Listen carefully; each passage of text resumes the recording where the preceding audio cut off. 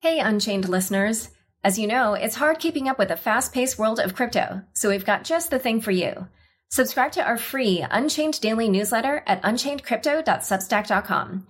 You'll get the latest crypto news and original articles from our reporters, as well as summaries of other happenings and bullet points, plus our meme of the day, all curated and written by our amazing team. It's still your no-hype resource for all things crypto, just in newsletter form. Sign up at unchainedcrypto.substack.com. Again, the URL is unchainedcrypto.substack.com. Hey everyone, just a quick note before we start.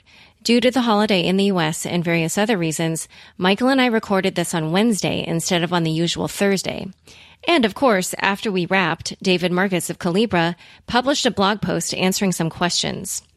Michael and I obviously did not get to discuss this blog post, but this podcast is still a meaty conversation. We talk about the letter to Facebook from the House of Representatives Financial Services Committee, plus we draw on Michael's experience covering global economic affairs at the Wall Street Journal.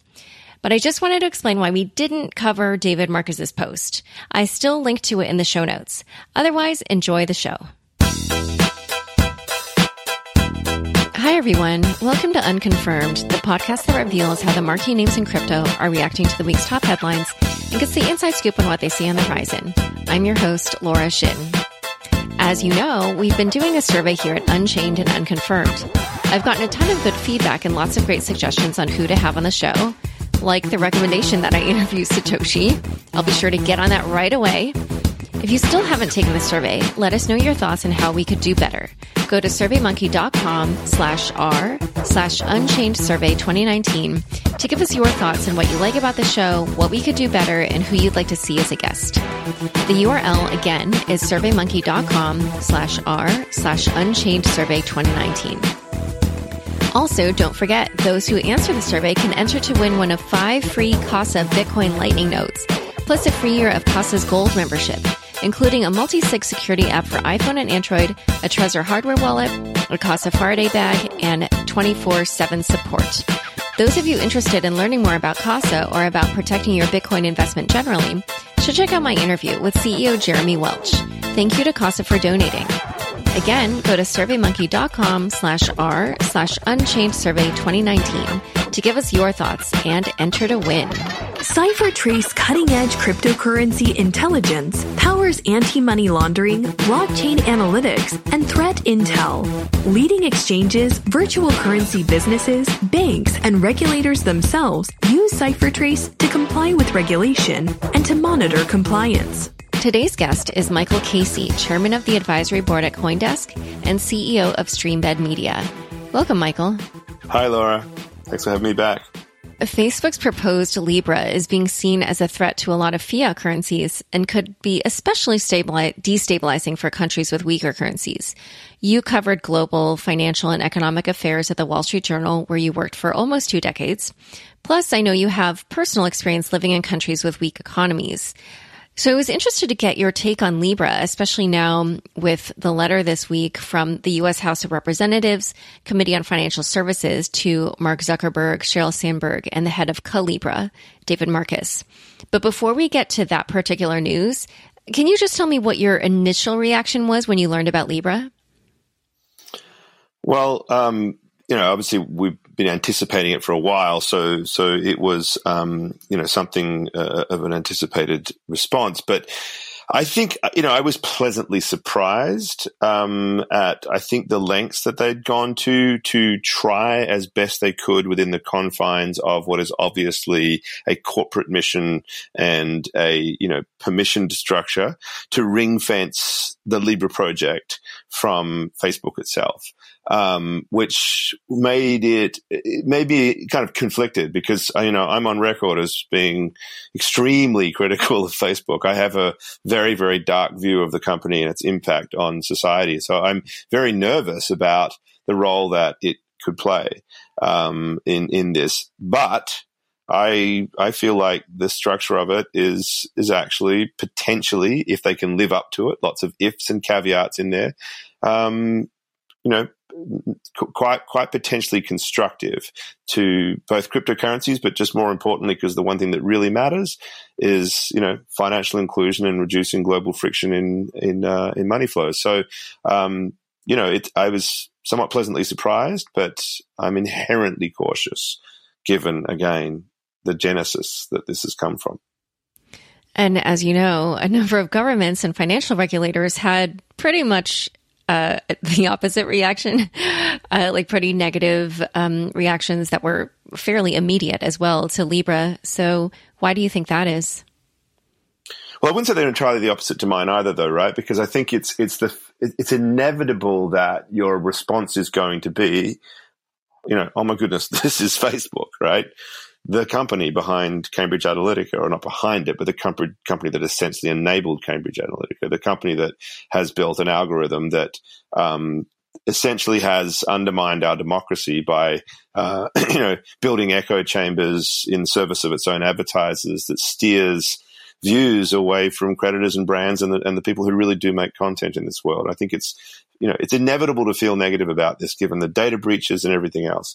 So their reaction is somewhat understandable, but I think the biggest problem that they face is that they're probably, regulators don't understand the nuances here, and I would want to see regulatory effort made around holding Facebook to its word that it live up to the structure of Libra and the spirit of it as being this external, open source model, and that whatever fears rightly or wrongly exist around Facebook's capacity to extract data from users doesn't come to bear because of that structure, rather than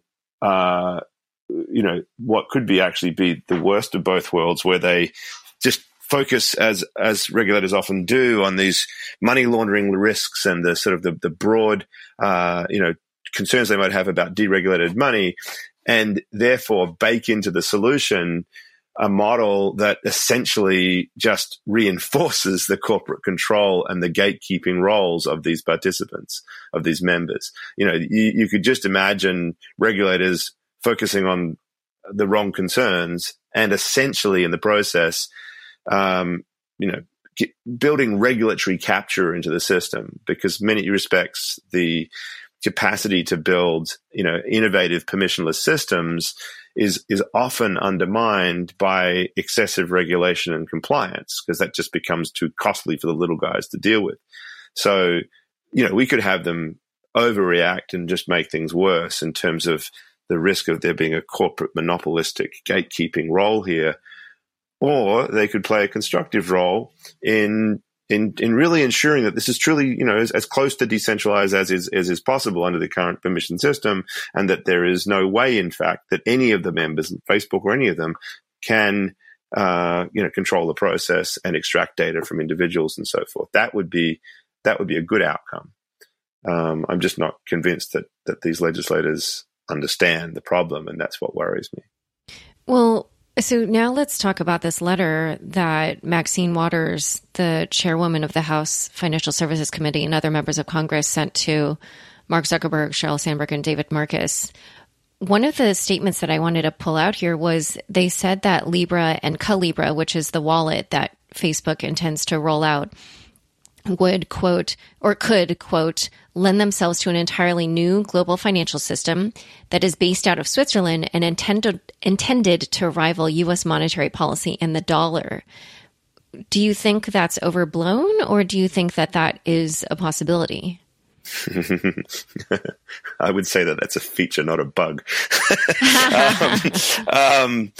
The dominance of the dollar is a massive problem in the global economy. Like it creates so many distortions, and I've written a book about this some time ago. I mean, it's like, unfortunately, yes, what happens is that every sovereign nation will fight for what it regards as its interests. But I think that,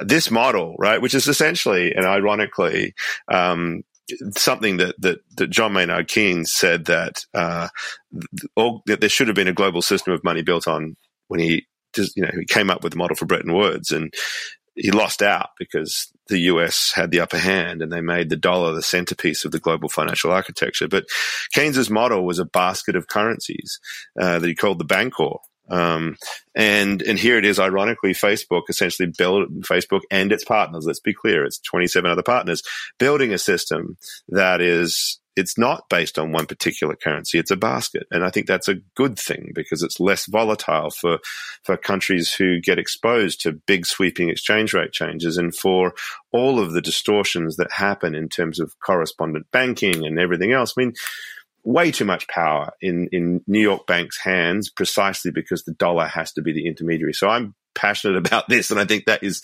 barking up the wrong tree, but it's supposed the way that any regulator is going to say it. I also think that, that there's allusions there to the concern about a financial system, and what they often, allude to. I think that letter, in fact, had the words in there, a too big to fail system. That's a complete distortion of what too big to fail is. Too big to fail is a direct outcome of reserve banking, of fractional reserve banking.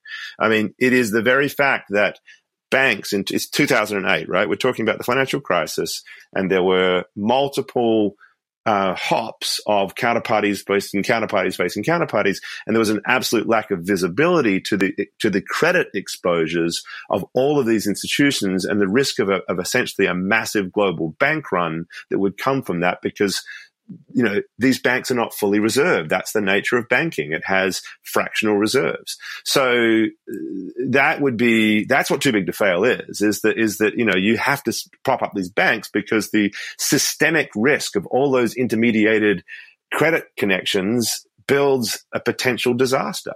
Now, this isn't the case unless they think and it's easy to regulate this. This is focus on the one thing that this is supposed to be, which is a fully reserved model. Now, it's a little complicated because it's a basket, not a one-to-one relationship, but that's a mathematical thing. And there's various ways in which that can be adjusted for. It has to be heavily regulated. Must absolutely be audited and compliant and transparent, but it doesn't create the same systemic risks as the current banking systems. There might be other systemic risks for sure, because if this just becomes a go-to global payments rail, but that's what Visa is, right? That's what MasterCard is, right? What's the difference? This is just a payment rail. Payment rails should become a commodity, right? There shouldn't be money to be made from payments. It should be free.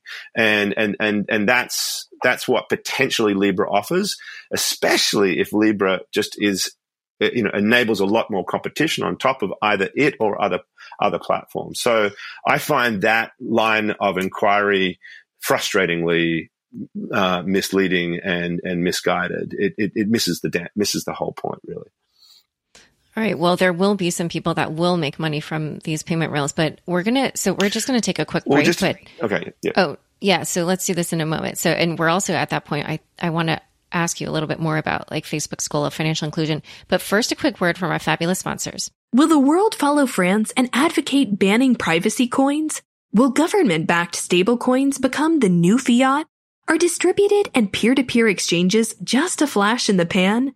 The answer is maybe. Virtual currencies can flourish and create a new, private, and more versatile economy. But that grand vision can't happen without keeping crypto clean.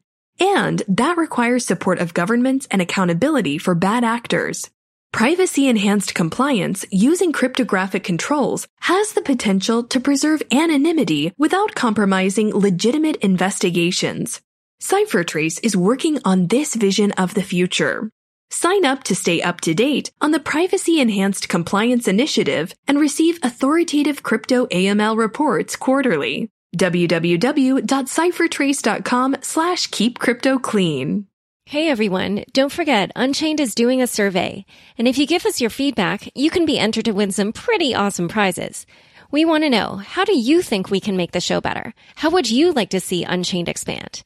Please take a moment and go to surveymonkey.com/r/Unchained Survey 2019. That's surveymonkey.com/r/Unchained Survey 2019. It won't take long, I swear, and when we get all your feedback, Unchained will be even better than before. What more could you want than that? Okay. There is something more you could want. You could maybe want to win some of the prizes we're giving out to survey respondents. You could be one of the 5 lucky people to win a free Casa Bitcoin Lightning node, plus a free year of Casa's Gold membership, including a multi-sig security app for iPhone and Android, a Trezor hardware wallet, a Casa Faraday bag, and 24/7 support. Those of you interested in learning more about Casa or about protecting your Bitcoin investment generally should check out my interview with CEO Jeremy Welch. Thank you to Casa for donating. Again, the URL is surveymonkey.com/r/unchainedsurvey2019. Go there now to give us your thoughts on the future direction of Unchained and enter the giveaway. Back to my conversation with Michael Casey. So what did you want to say there about, because, as I mentioned, the validators, they're going to be making quite, at least your previous publication, the Wall Street Journal, estimated that it could be quite profitable for them to be running nodes. So it's not like, this is literally a community effort, No, I don't think that we should be deluded to believe that this is nothing but a profit-making business. But, it's a classic reserve management model, from what I gather, right? That there is the $10 million that you put up front essentially, backstops funds that come in, and as tokens get then tokens get issued in return for those dollars. Well, I think it's the reserve, right? Right. You're running the reserve on the back of that, and you can make money of that. That's a standard model. All reserve models are built on that. That you could legislate that they can't, but that's that's actually interestingly, kind of a legacy of the financial system itself that allows you to do that. That there's a benefit that one hands over to whoever's providing that service, in return for you getting, a liquid cash payment system. But we all do that with our checking accounts. I mean, of course, we get a small amount of interest on our checking accounts. Maybe they could be mandated that they have to pay some level of interest back to the token holders. I'm not sure, but it's really not much different from everything that we have. Where it is actually quite ironic that. Yeah. What's ironic is that what makes this work is the fractional reserve banking system. Well, as the source of income for them, right? I mean, right. But then again, holding it all in a cash deposit's one way. Of course, there's also T-bills and everything. So then you could legislate that and dictate that they can't. That there's only certain places they can hold it. In fact, that's more or less what will happen, I would think. Well, so there's two kind of takes that you've had, I think, on regulation of Libra. And one is, I hope that they don't kind of stymie the development of this. This could be a really good outcome for certain, especially the unbanked. But then, on the other hand, you said, they definitely need to regulate it for these reasons. So like in your world, if you were in the position of the regulator, how would you proceed? Well, obviously, I mean, so to be clear, hopefully that doesn't sound too contradictory. I just think that it's smart regulation, right? So I don't think that it should be regulated in the context of a too big to fail systemic risk problem, and some sort of threat to the dollar. I don't even know what laws you would have to build to challenge that. And I certainly don't think that, you should build, custody requirements and so forth that might make it really expensive for other innovators to build on top of this. So those are the things I wouldn't do. I'd look at all of the bit license problems that came up in terms of how that killed off innovation, and be very careful about that, because if you want to avoid these big companies from becoming monopolistic, then don't put too big burdens on innovators who would compete with them.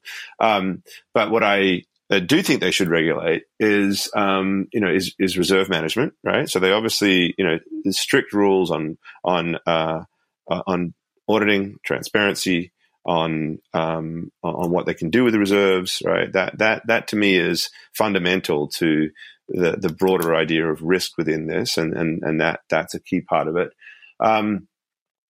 And data. and trying to build in privacy protections in this, and actually being sort of pro-privacy. Of course, that runs counter often to the AML and KYC demands that the banking system currently has.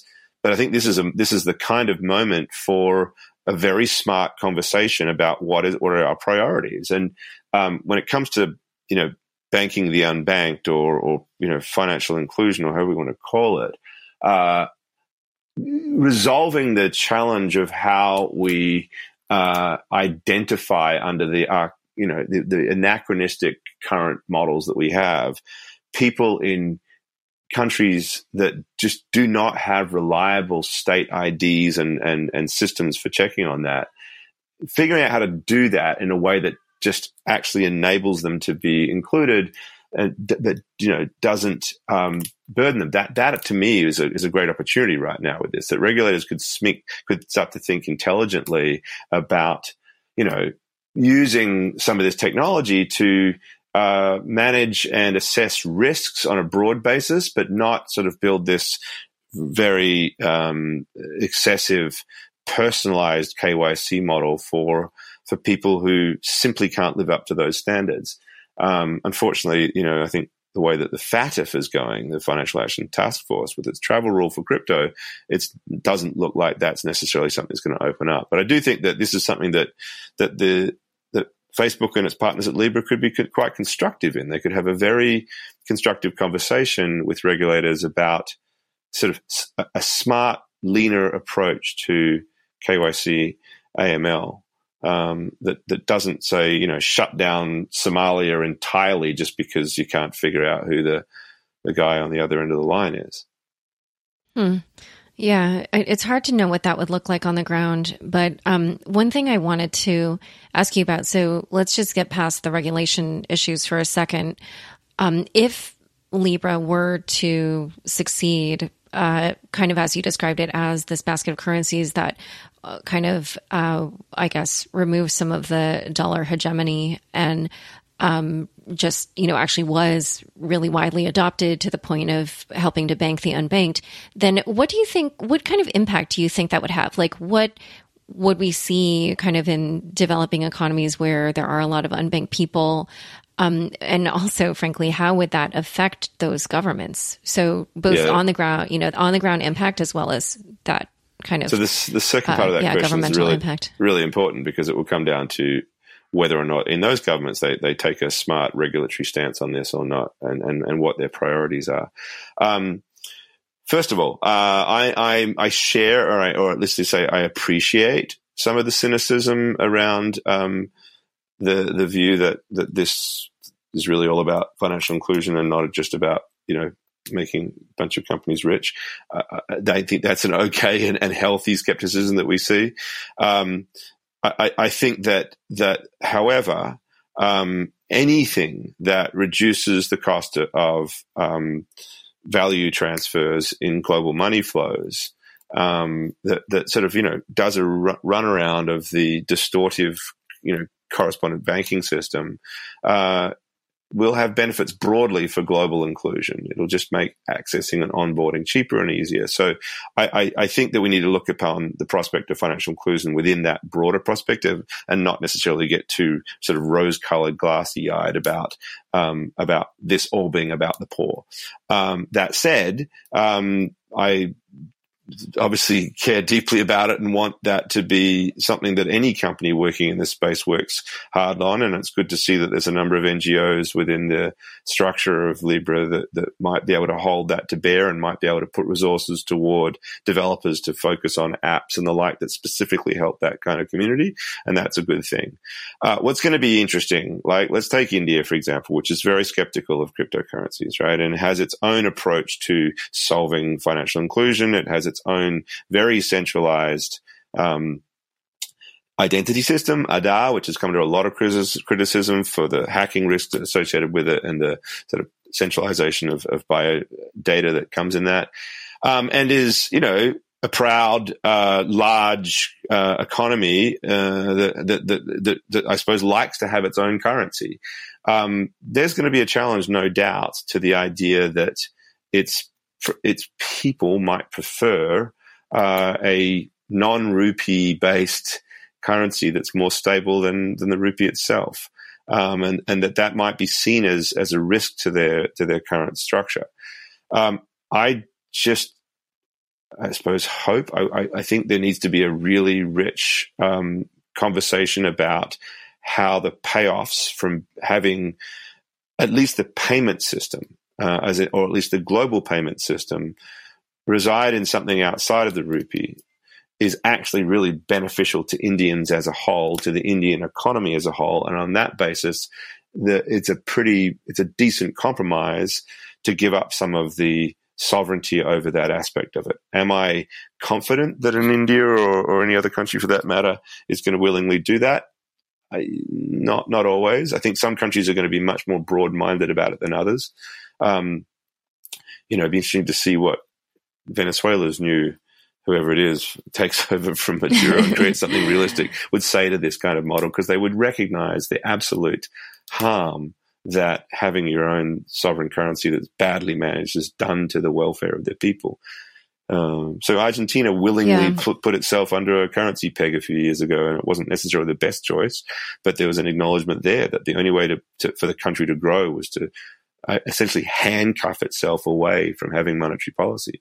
So these are tough questions, but a realistic assessment of what's in it for your country and ultimately in the long run for your economy is what I'd love to see be part of the conversation here. As you can tell, I'm saying love to, hope to, and not necessarily all that confident. But this is interesting for the sake of just raising the conversation, having, all of this is going to be really interesting. And hopefully it brings us to a point where we can truly discuss these things, like the strength of the dollar and how that's a huge burden to developing countries like India, who are beholden to the monetary policy of the United States, and just like whether or not those same developing countries might want to defer to a more basket-like structure for the simple reasons that their people can have a more stable form of payments for international money. Those are the sorts of things that could be on the table for conversation, and at least the discussion's now potentially going to continue. Wow. So you're kind of implying there that governments might actually also prefer something like Libra, a basket of currencies. Is that where that's what I was saying before, in the sense that, like, if your own, and again, you got to look at it. I mean, the cynical way in which many people in the crypto, sort of the libertarian sort of crypto, look upon government is that they are nothing but an entirely selfish entity that is driven around power of printing its own money.